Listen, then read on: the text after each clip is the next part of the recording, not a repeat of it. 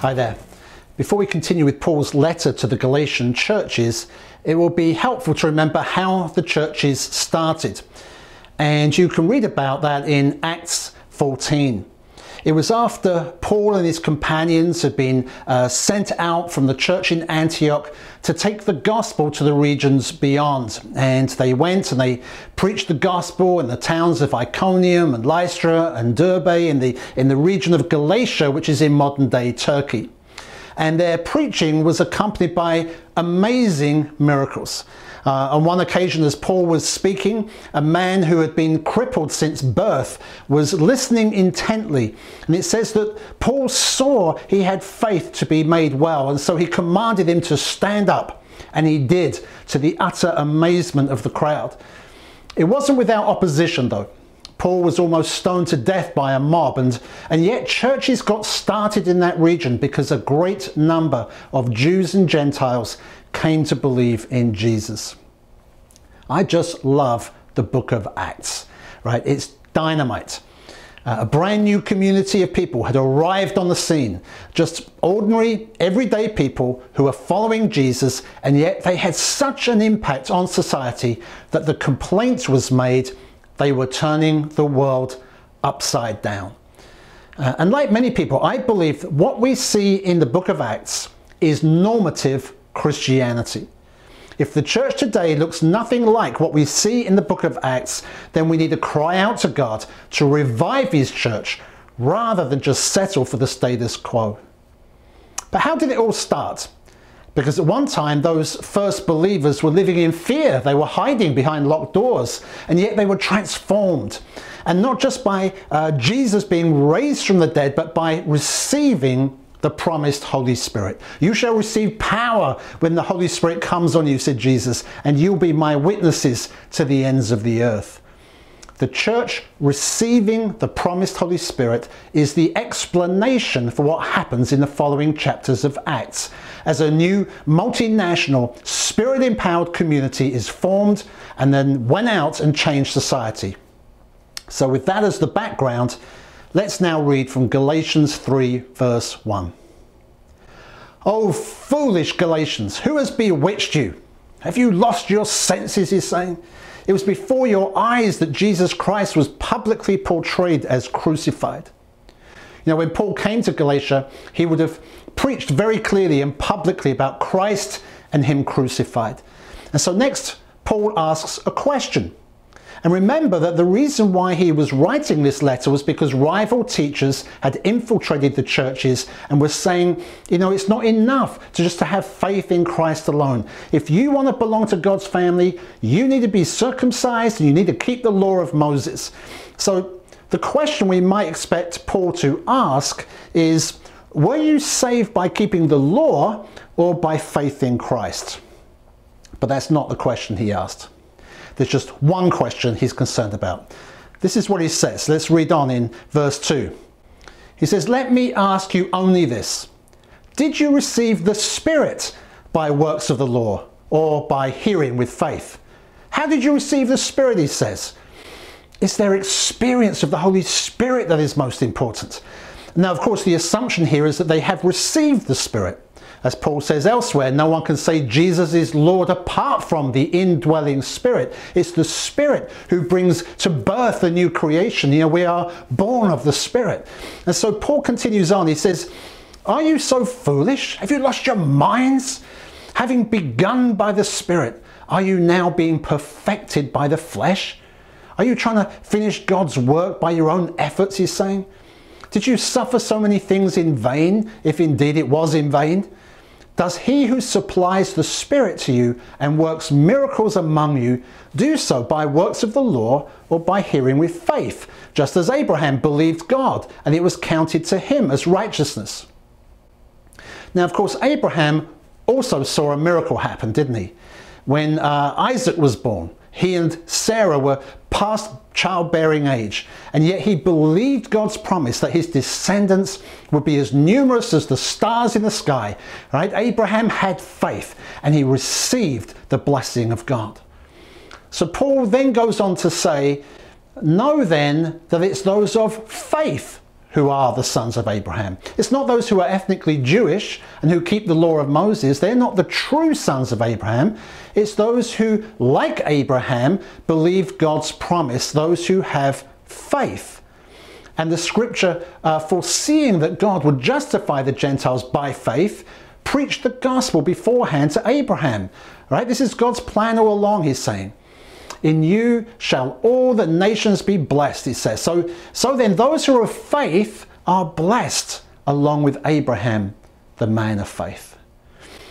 That's how we receive God's blessing. The blessing he promised to Abraham, right? We are accepted into God's multinational family. We become a part of his new creation on earth, not by keeping certain rules and requirements, but through faith, like Abraham.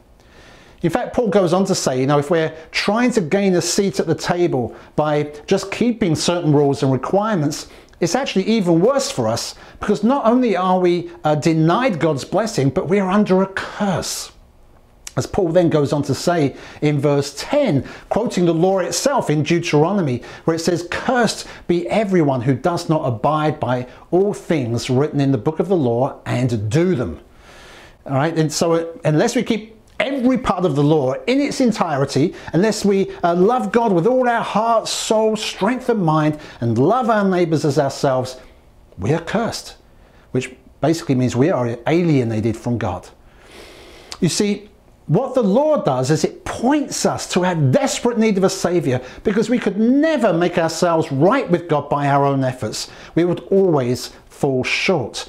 Right? We could never receive God's blessing and become part of his new creation just through trying harder or doing better, but only because God, in his infinite grace, has intervened in history and in our lives. Praise God, he had a plan all along when he promised Abraham that all the nations would be blessed through his seed, which of course was ultimately Jesus. So in verse 13, Paul goes on to say this. He says, "Christ redeemed us from the curse of the law by becoming a curse for us. For it's written, cursed is everyone who is hanged on a tree." That's what they did to executed criminals, to show that they had been rejected by God. And the cross was that tree for us. Jesus took the curse of our sin upon himself. And why? So that we could be forgiven and go to heaven? No, what does Paul say here? Verse 14, this is the key verse. He says, so that in Christ Jesus, the blessing of Abraham might come to the Gentiles, that's us, so that we might receive the promised Spirit through faith. Right, there it is again, so that we might receive the promised Spirit through faith. Receiving the Spirit is not an incidental thing. It's not an afterthought. It's the main thing. It's the most important thing. Jesus rescued us from this present evil age, as we saw in chapter 1. He redeemed us from our slavery, became a curse for us. And why? So that by believing in him, we might receive the promised Spirit, become part of God's new multinational family on earth. Jesus delivered us from the curse so that by his Spirit we might become agents of his blessing. Let me say that again. Jesus delivered us from the curse so that by his Spirit we might become agents of his blessing. Now, of course, it was the people of Israel who were originally called to be the vehicle of that blessing. They were Abraham's natural descendants who were related to him according to the flesh. They were called to be a light to the nations. But they were unfaithful. And their failure just proved that, like the rest of mankind, they needed rescuing from the sin that has infected us all. And it showed that God's promises could never be accomplished in the flesh through our own efforts, but only by his Spirit. And that's why this is so important. Let me just quickly highlight some of the things that the Holy Spirit does in us. I mean, first of all, it's the Holy Spirit who gives us faith to believe. You see, how did you come to believe? Right? You heard the gospel about Christ and him crucified, and like the Galatians, you put your faith in him. But where did that faith come from? Because the Bible says it's the gift of God. It's the work of the Holy Spirit.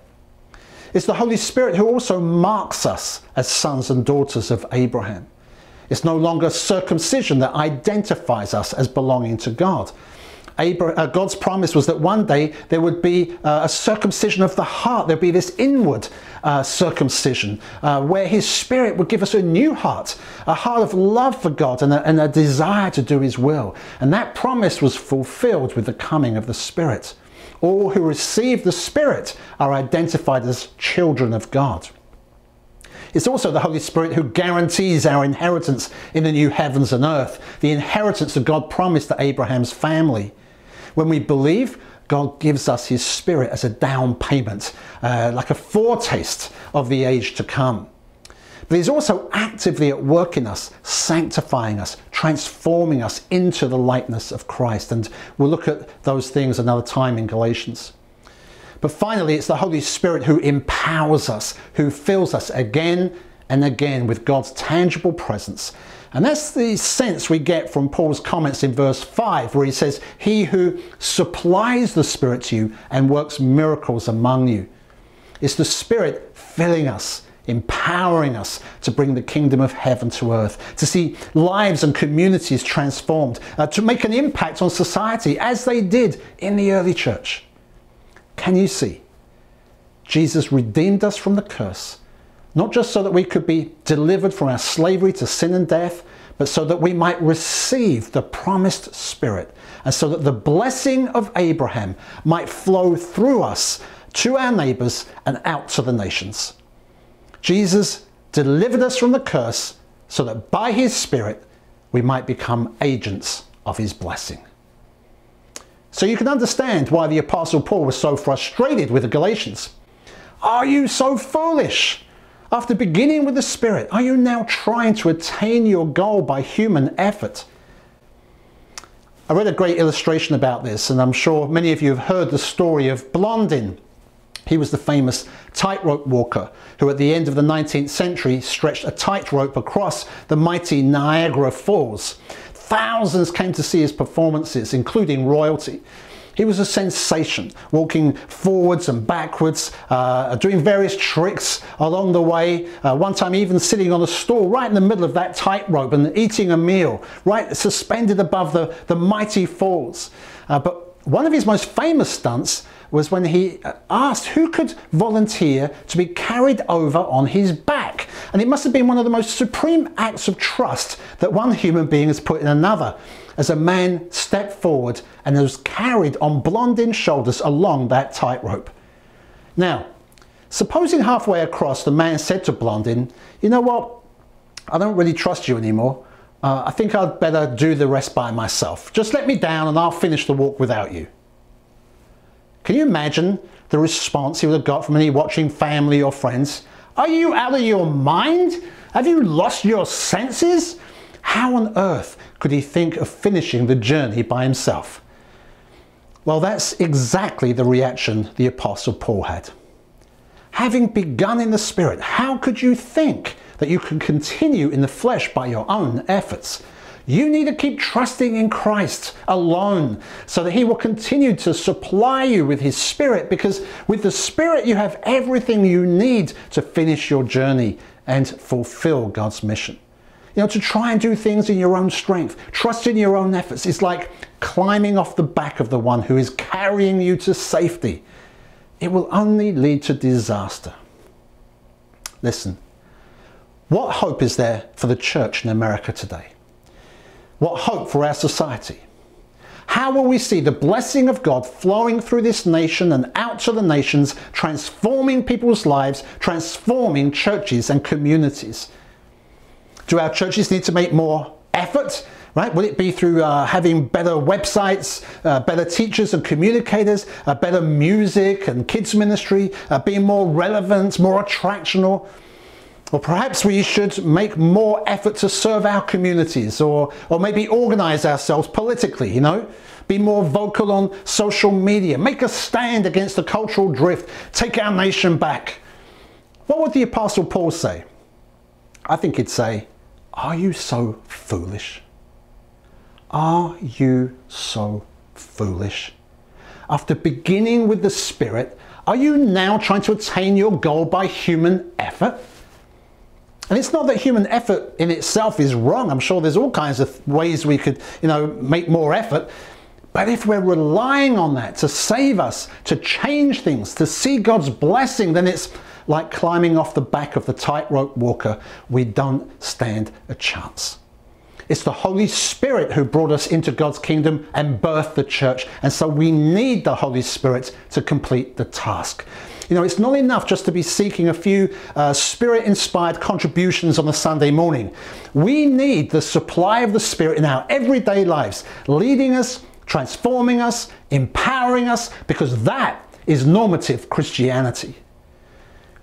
One of the most exciting stories in the book of Acts took place in Ephesus in chapter 19, where we're told there that all the residents of Asia came to hear the word of God. I mean, wow.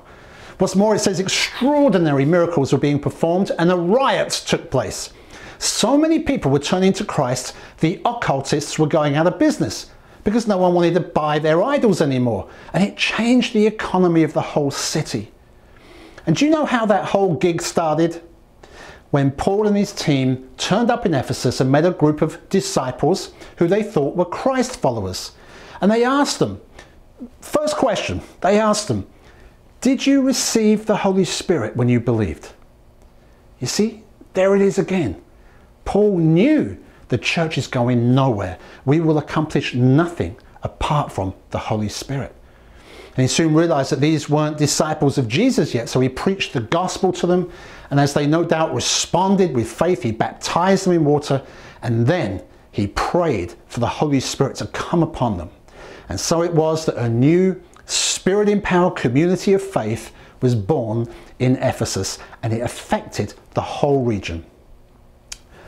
We need Spirit-filled churches.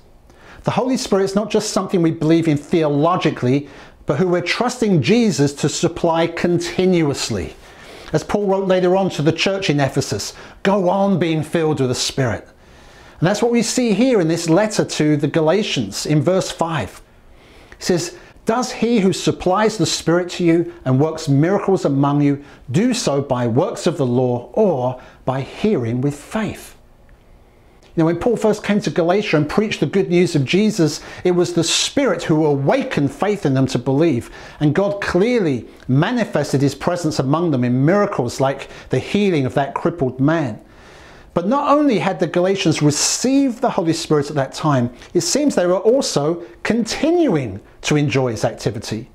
As Paul says, he who supplies the Spirit to you, which suggests continual supplies of the Holy Spirit. In fact, the original language indicates an abundant or lavish supply of the Spirit. And what's more, he says, and works miracles among you, present tense. Right? This is normative Christianity. A Spirit-filled community who are continuing to see supernatural happenings. It's what God had promised his people, the blessing of Abraham. What were they thinking? That they could somehow improve on that by relying on their own efforts when Jesus had done it all and was supplying all that they needed. What are we thinking? So, should we pray longer, pray harder, twist God's arm to give us more of his Spirit, do more miracles amongst us, empower our witness to the people around us? No.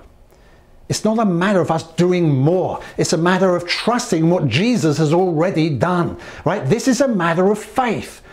What did Paul say? He says, does he who supplies the Spirit to you and works miracles among you do so by works of the law or by hearing with faith? It's not by our works or human effort, but by hearing with faith, says Paul. It's faith like Abraham when he believed God's promise and life came from a barren womb. And that's what can happen. Even when the church may seem barren, God can bring new life, growth, vitality, power as we believe his promise, right? We may feel crippled in our witness. We need a miracle when all around us it seems so dark, so resistant, so hostile. But Paul saw the crippled man had faith to be made well as he heard the good news about Jesus. And so he commanded him to stand up, and he did. And the crowd were astounded. Faith comes by hearing. What you've been hearing today has been about God's promises to you and me. Jesus redeemed us from the curse so that we might receive the Holy Spirit. Are you trusting in Jesus? Then receive the Holy Spirit right now. You can. Right now, where you are, as you've been listening, faith has been stirring. So receive the Holy Spirit.